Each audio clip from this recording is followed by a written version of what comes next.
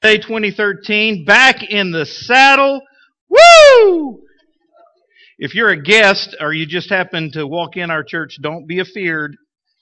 All right, this is not normally how it is. I've been doing Roundup Days for 27 years in all of the churches that I've pastored, and now we can't stop doing it because if we stopped doing it, Brother Johnny would leave.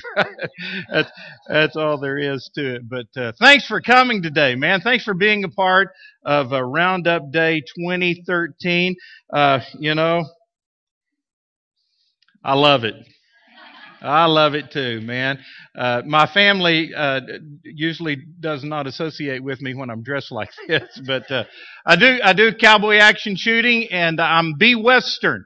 That is, I dress up like B-Western characters and do my cowboy action shooting. Can you tell who I'm kind of trying to look like? Some of you old people know Roy Rogers, exactly. Roy Roger boots. These are the his eagle. That's a real eagle from Roy Rogers, the same pattern. Roy Rogers hat. This one is custom made for Holy Smoke. Roy Rogers hat. I was at a shoot not long ago, and this old lady, she was an old lady. She looked at me and she said, "You're trying to look like Roy Rogers, but he was handsome."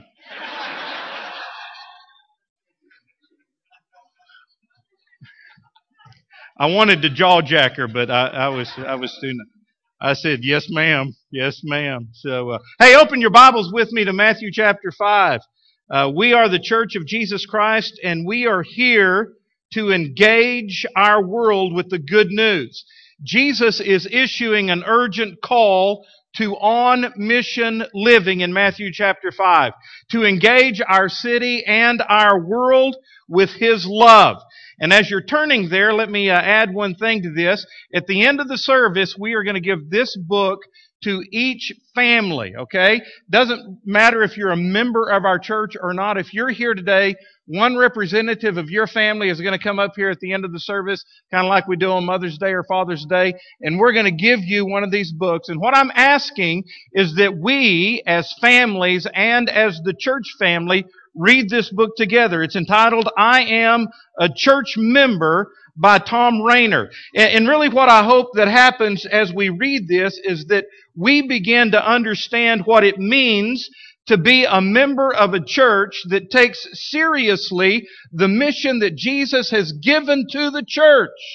And that is to engage our world, to live an on-mission life for Jesus Christ. Now, Jesus uses two very simple yet powerful images to drive this message home to us in Matthew chapter 5. Let me begin reading in verse 13.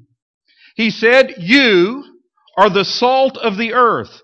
But if the salt loses its flavor, how shall it be seasoned? It is then good for nothing but to be thrown out and trampled underfoot by men. You are the light of the world. A city that is set on a hill cannot be hidden, nor do they light a lamp and put it under a basket, but on a lampstand, and it gives light to all who are in the house. Let your light so shine before men, that they may see your good works and glorify your Father who is in heaven." And may the Lord add His blessings to the reading of His Word. I want you to notice that these verses explain for us a few things. First of all, they explain who we are. Just who are we? Well, Jesus tells us in verse 13 that we are the salt of the earth. And then in verse 14, He says that you are the light of the world. Now, this teaching of Jesus can be summed up, I think, in a simple word. It's the word impact. That's who we are. Salt impacts everything it touches. Light impacts everything it comes in contact with. Another word that we could use is influence. That's who we are. As the salt of the earth, we influence others. As the light of the world, we influence the darkness. Now, I don't know if it's just me, but I really believe there is a universal longing in the human spirit to make a difference. I really believe we have that in us. To make an impact. to be an influence, to know that our life has counted for something. About this time every year, people make a big deal about the death of Elvis Presley. Anybody remember? Okay, a couple of you do, all right? He died August the 16th, 1977, 36 years ago. At least I think he died. We don't know. How many of you, and I know I'm really cutting the congregation down here, but how many of you remember what you were doing when Elvis died? Anybody out there? The day Elvis died, anybody? Okay, a few of you do. I'll never forget what I was a high school student working at Hester True Value Hardware Store in the afternoons, and every afternoon about 3:30 we would go down the alley to a little hamburger shop that was just right down the alley from Hester True Value Hardware. We would drive through the little Dairyette and get what I'd always get is a Coke and an ice cream cone. I was skinny back then, and I could just eat them every day, you know. So that day, August 16, 1977, I drove through the Dairyette, and when I picked up my ice cream and my Coke, this little waitress, well, she wasn't little, but anyway, this young girl was just bawling. I mean, she was boo-hooing, tears were flowing down her face, and I said, "What's wrong?" "Elvis is dead," she said. That's Elvis is dead. That's West Texas talk. I didn't know if you picked it up. So anyway, that's where I was. Later on, when I went to seminary, I actually went to seminary with Elvis Presley's half-brother, Rick Stanley. Rick and I spent a lot of time together, and he had all kinds of Elvis stories for us. I've read several articles about Elvis Presley, and I've come to find out that in spite of Elvis's enormous success, he was a very unhappy, unfulfilled person. One article I read quoted his wife Priscilla by saying, "Elvis never came to terms with who he was meant to be or what his purpose was in life. He thought he was here for a reason, maybe to preach, maybe to serve, maybe to care for people, and that agonizing desire was always with him. And he knew that he wasn't fulfilling it. So he would just go on the stage so he wouldn't have to think about it." You know what? Elvis is like so many people today. They just don't know who they are. Well, friend, when you come to know Jesus Christ, you know who you are. He tells us who we are. You have a purpose for living. And Jesus explains to us clearly here in terms who we are as His followers. We are salt and we are light. Both salt and light impact everything they touch. Salt is not neutral.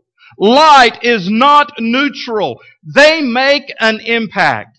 And that is who we are as followers of Jesus Christ. Notice that Jesus said, "You are the salt. You are the light." That's our identities as followers of Jesus. More accurately, what He is saying is this: you and only you are the salt. You and only you are the light. Jesus is saying, I have no other salt, and I have no other light. Tag, you're it. And the you is probably better translated, y'all. That's some pretty good Roundup Day talk, isn't it? Because the you is plural, meaning that this is not just your individual identity as a Christ follower, but it is our corporate identity as the Church of Jesus Christ. We are the salt. We are the light. And Jesus said that. You, church, you're the salt of the earth. You, church, you are the light of the world. Jesus means for His church to engage the world in which they live. But here's the problem. A whole lot of believers today have retreated into a safe churchianity. I made that word up. Christianity, but it's the church. We've retreated into this churchianity where the extent of our Christian life is lived out in the church. The only place we're acting like believers is in the church. When we get out of our car and walk into the building, we pull out our spiritual lights. We dig out our little bag of salt. And it's in here that we act like Christians. And then when the service is over, we get back in the car and we put the light in our pocket and the salt in our pocket. Jesus said, no, that's not the way it is. That is not who we are as Christ followers. We are salt. We are light. We are to make an impact out there. Well, he goes on to talk about what we do. Not just who we are, but what we do. He said, you are the salt of the earth. You are the light of the world. Jesus really doesn't tell us exactly what he means when he says that we are to be the salt of the earth. However, historians tell us that salt was a very important and valuable part of everyday life in the ancient world. It was used for a number of different purposes. For example, soldiers would often be paid with bags of salt that they could then go and trade things for. And if a soldier wasn't a very good soldier, it might be said that he wasn't worth his salt. Yeah. That's where the expression came from. Salt was exchanged as a sign of friendship. Let's say Jason right here and we decided to become friends. Well, I'd give him a little bit of salt. He'd give me salt. We'd shake hands. We'd be buddies.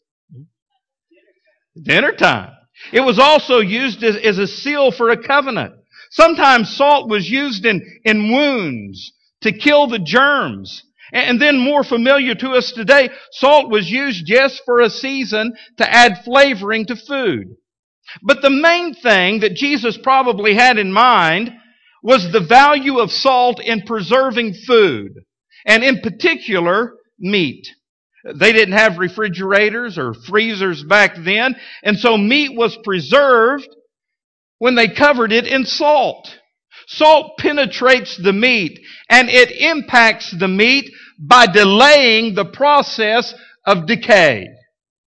It slows down the decay of the meat. You know what? The point that Jesus is making here is this. As believers, that's what we do. We are called to stop the decay. There is moral and spiritual decay in our world. And Jesus wants to stop or at least halt or slow down the decay with the salt of the believers' lives. You see, in just about every way you can imagine, the morality in our land is decaying. And so what Jesus does is start shaking us out a little bit. He shakes out of His salt shaker our lives. We are to live such holy and pure and godly lives, loving people around us, that we halt the decay in our world, that we slow down the process of decay. So I guess the big question is, are we going to live as a preserving influence in our culture? Or are we going to allow our world and our culture to continue to deteriorate? Here's the deal. If salt stays in the salt shaker, if it doesn't make contact with the meat, it can't do its work. To have an impact, the salt must make contact. And the point for us here today is simply this. If we just come to church and stay grouped up in our little holy huddles here, and the only thing about Christianity we know and do is right here inside of the church, we're not doing our job. Our job is out there in the world. God wants to use us to make an impact, to be an influence in a world that is decaying. And in that, we need to be faithful to Jesus. There's decay in our world, and Jesus wants to stop the decay with the salt of believers. But there's also darkness in our world, and Jesus means to confront the darkness with the light of believers. So we confront the darkness. Verse 14, you are the light of the world. Salt penetrates to preserve. Light penetrates to illuminate. We all know that. We get up in the middle of the night. The house is dark. We start tripping over things until we flip on the switch. The light comes on, and what happens? The darkness is dispelled. Everything becomes light. That's what God did when He sent His Son, Jesus, into this world. Jesus said, I am the light of the world. Whoever follows me will never walk in darkness, but will have the light of life. You see, light shows people the way. And we do that with our life. But there's more to it than just being a good example. Jesus did not come to this earth and just walk around and be an example by the things He did. He also opened His mouth and He spoke truth. He spoke the light. And we are called to do the exact same thing. We are to bring light into a dark world. We live an example. We live a godly life. We live a pure life, a holy life. We bring light into the room, the light of Jesus. But we also have to open our mouths to speak truth. Sometimes that's difficult because our world doesn't want to hear the truth. So sometimes in Christian love, we have to do the hard thing and we have to speak what is right. And by doing that, we are the light. But we also do it in other ways. We are the first ones to encourage someone who's down. We are the first ones to stop the gossip that bites at the reputation of others. We as the light go the extra mile, don't we? We turn the other cheek. We do the unexpected. We are the ones who are truly concerned about the homeless and the hungry, so much so that we do something about it. We are the light of the world. And here's the deal. Our workplace can be different simply because we work there and we're the light. Our schools can be different. You know why? Because we go to school there and we bring the light with us. Our neighborhoods can be different. Why? Because we live there. Our cities can be different because we are engaged there. And we are shining the light of Jesus Christ. Now let me just tell you, when you do this, when you become the salt of the earth and when you shine as the light of the world is not going to like you. In fact, the world is going to hate you. They may call us haters, but we will show them the difference as we serve the hurting of every kind and tell them about the one, Jesus Christ, who can heal the hurt of the human heart. They may call us narrow-minded, but we will show them the wide love of Jesus Christ with unconditional love and in proclaiming the good news that God loves this world. That's what Jesus had in mind when He talks about what we do. We stop the decay and we confront the darkness. But you know what? He also goes on to tell us what we don't do. Very quickly, what we don't do. First, we don't let our salt lose its saltiness. Verse 13, if the salt loses its saltiness, how can it be made salty again? It is no longer good for anything except to be thrown out and trampled under the foot of men. In ancient times, sometimes salt was contaminated with other minerals that gave it a bad taste and you wouldn't want to use it. If that happened and you ended up with a bag of bad salt in your house, it wasn't good for anything. In fact, the only thing you could do is go out the front door and pitch it out the front door and then use it to walk on. In fact, Jesus said it is no longer good for anything. You know what? Jesus wasn't talking about salt. He's talking about us. He's talking about believers. What a sad indictment against believers and a church that is no longer good for anything except to be thrown out. That's pretty harsh, isn't it? In fact, it's like Jesus is calling us out, man. If you've lost your saltiness, He's saying, you're not good for anything. You see, salt has to stay salty if it's good for something. Many believers in churches have lost their saltiness. They're living such ungodly and such compromised lives that there's nothing different about the way they live or the way they talk than the rest of the world. And if we lose our saltiness, we may still be out there making contact, but I'm telling you, we're not going to make an impact.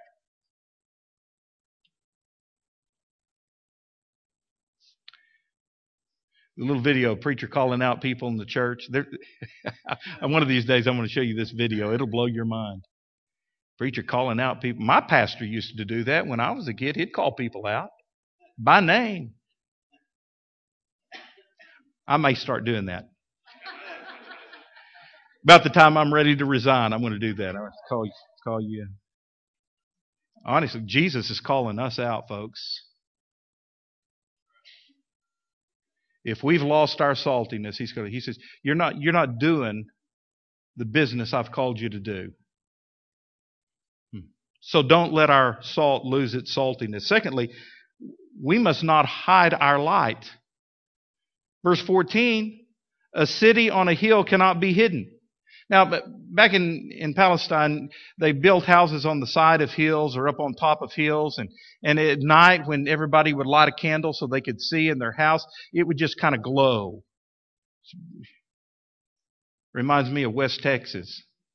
No, there's no hills. There's no mountains. Everything's just as flat as it can be.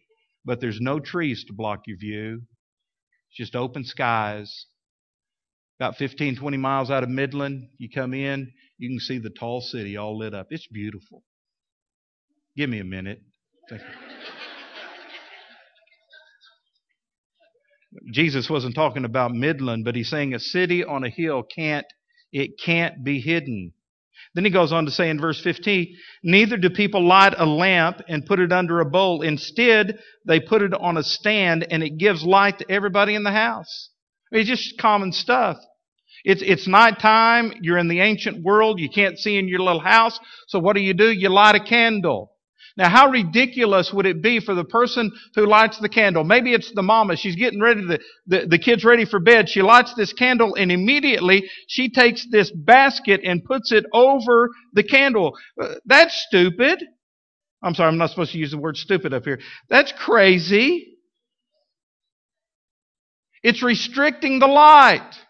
Now the light is just shining right down. It's a spotlight right down there. You can't see the room like that. No, you don't put a basket over the lamp. You put it up on a stand. So the whole house can be lit up. You know what Jesus is saying here is don't hide the light. Specifically, you, Christian, don't hide your light. What is your light? Jesus said, I am the light. You don't hide the light of Jesus. Don't be ashamed of Jesus. Don't be ashamed to live for Jesus and to speak for Jesus wherever you are. A hidden light is a useless light. A hidden witness is a useless witness. Jesus said it is no longer good for anything. So, you are salt. Let me put it in Roundup Day terms. Is your salt good for something or good for nothing? You are light. Is your light shining or is it covered up? Are you good for something? Or are you good for nothing?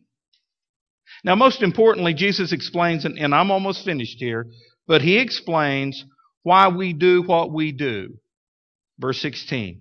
In the same way, let your light shine before men, that they may see your good works and praise your Father who is in heaven. To see good works by us is to see Jesus Christ in us.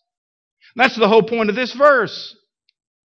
By the way we live our life, by the works that we do, and by the words that we say, we are letting our light shine. And the world is going to notice there's something different about that person.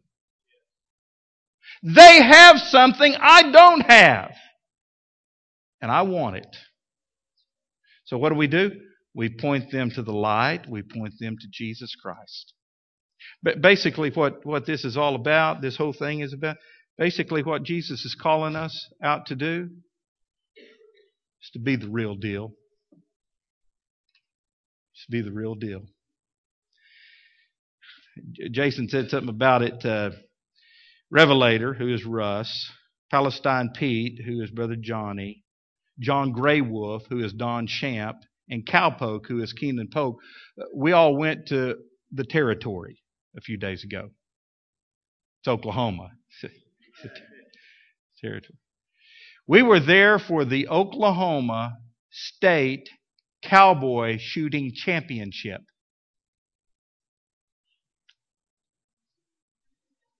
It's a pretty big deal.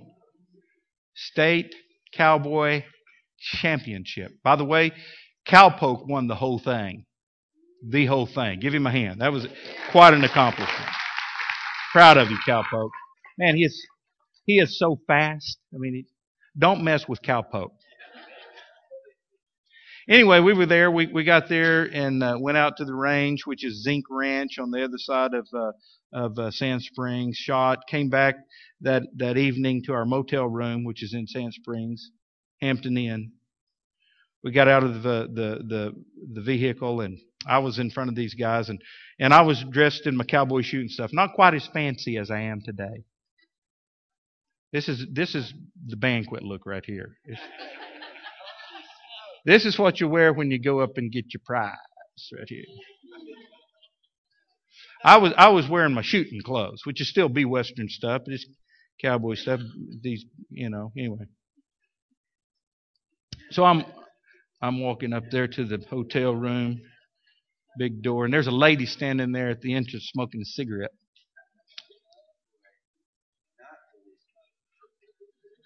Guy standing there. Thanks, Jason, for the input. I like it.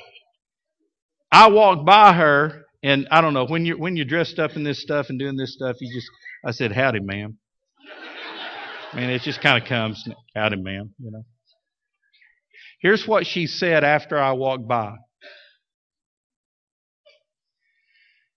Now there's the real deal.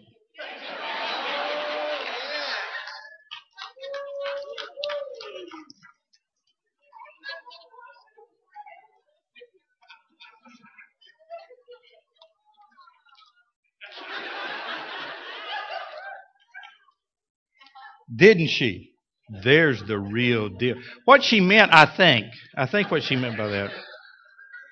I think what she meant, now that's a real cowboy right there. That's a cowboy just came in off the range right there.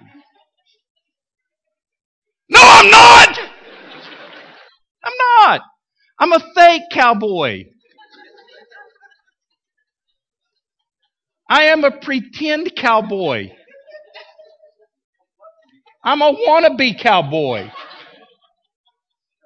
I know. I shoot cowboy guns and I do all that and I have all these outfits and I dress up, but I'm not a real cowboy. Angie says, "Thank you, Lord." I know some real cowboys. I got a good friend, Jeff Cates, who started the Free Will Baptist Mission Church in Canyon, Texas. It is a cowboy church. Started as a cowboy church. The only cowboy church Free Will Baptists have. Brother Cates is a real cowboy. He's the real deal, man. I'm not. I faked her out.